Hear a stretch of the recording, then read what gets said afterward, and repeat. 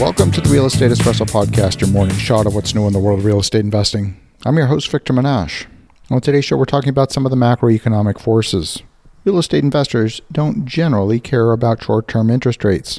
Short-term rates affect the cost of capital for bridge financing, where those loans are indexed to the secure overnight funds rate.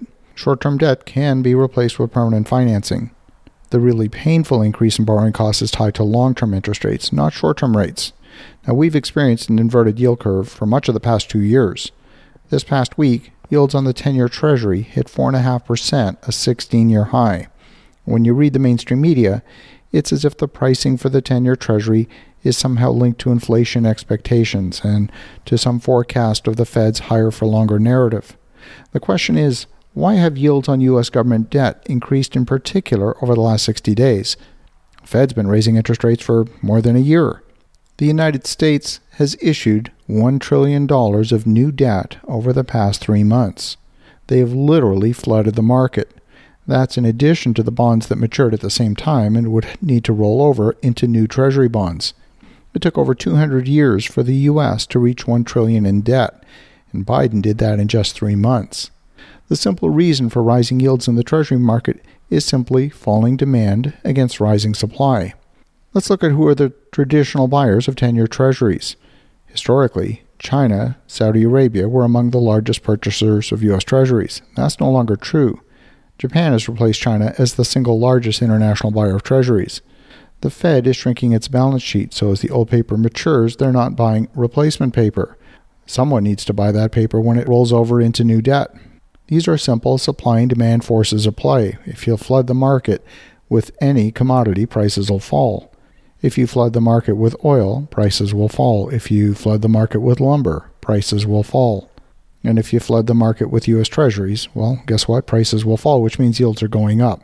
Some will argue that the $1 trillion in the last 3 months is really not all that bad. After all, $600 billion of that went into replenishing the Treasury general account that got depleted as lawmakers were negotiating raising the U.S. debt ceiling during the first 6 months of this year. Well, here we go again, less than a week away from a looming fiscal cliff deadline. The stock market has largely ignored the economic realities of the past year and has pushed up equity valuations. These levels frankly make no sense to me. Now, to be fair, the run-up in the stock market indices is narrowly concentrated in a few companies and in a few sectors. Specifically, the tech sector and these companies with exposure to artificial intelligence are those that have benefited the most. Now, traditional wealth managers have long promoted the idea that an aggressive portfolio should consist of 60% equities and 40% bonds. I'm leaving the cash component to the side, of course. A more conservative balanced portfolio would be the flip side. It would be 60% bonds and 40% equities. The idea that these two different asset types offset one another in the way that they perform in the market. But as we've seen in recent months, and in particular in the past week, prices are falling at the same time. Stock prices are falling, bond prices are falling.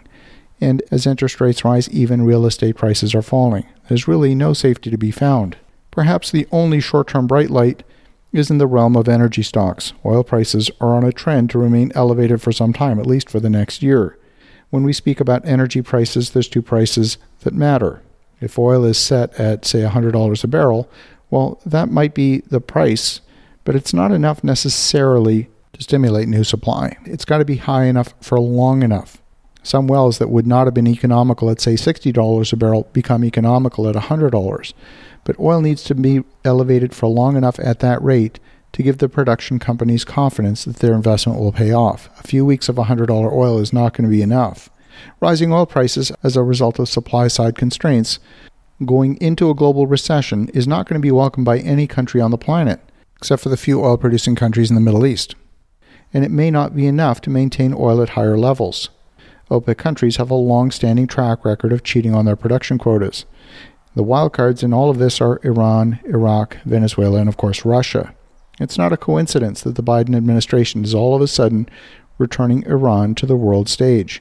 They've long argued that they cannot negotiate with terrorists, and the only way for them to negotiate with Iran was to stop calling them terrorists. But frankly, I think this pragmatism about oil supply is what's bringing Iran back into U.S. good books. Without Iranian oil, the Democrats have no chance of winning the next election in 2024. So while Saudi Arabia and Russia are determined to control oil prices, they don't control all of the countries that produce oil. So back to treasuries. The big question is who's going to buy them? The Fed won't put them back on their balance sheet until they absolutely have to. And for now, the excess supply and the falling demand is going to mean that U.S. treasuries are likely to go down in value, which means go up in yield. That may cause the U.S. dollar to strengthen against world currencies, and that in turn will amplify global scarcity of U.S. dollars. And it will have an inflationary impact on commodity prices in developing countries. It's also going to mean the cost of borrowing for real estate investors is going up as well, at least for the next little while. Are you confused yet? Yeah, there's a lot of interconnected moving parts. As you think about that, have an awesome rest of your day. Go make some great things happen. We'll talk to you again tomorrow.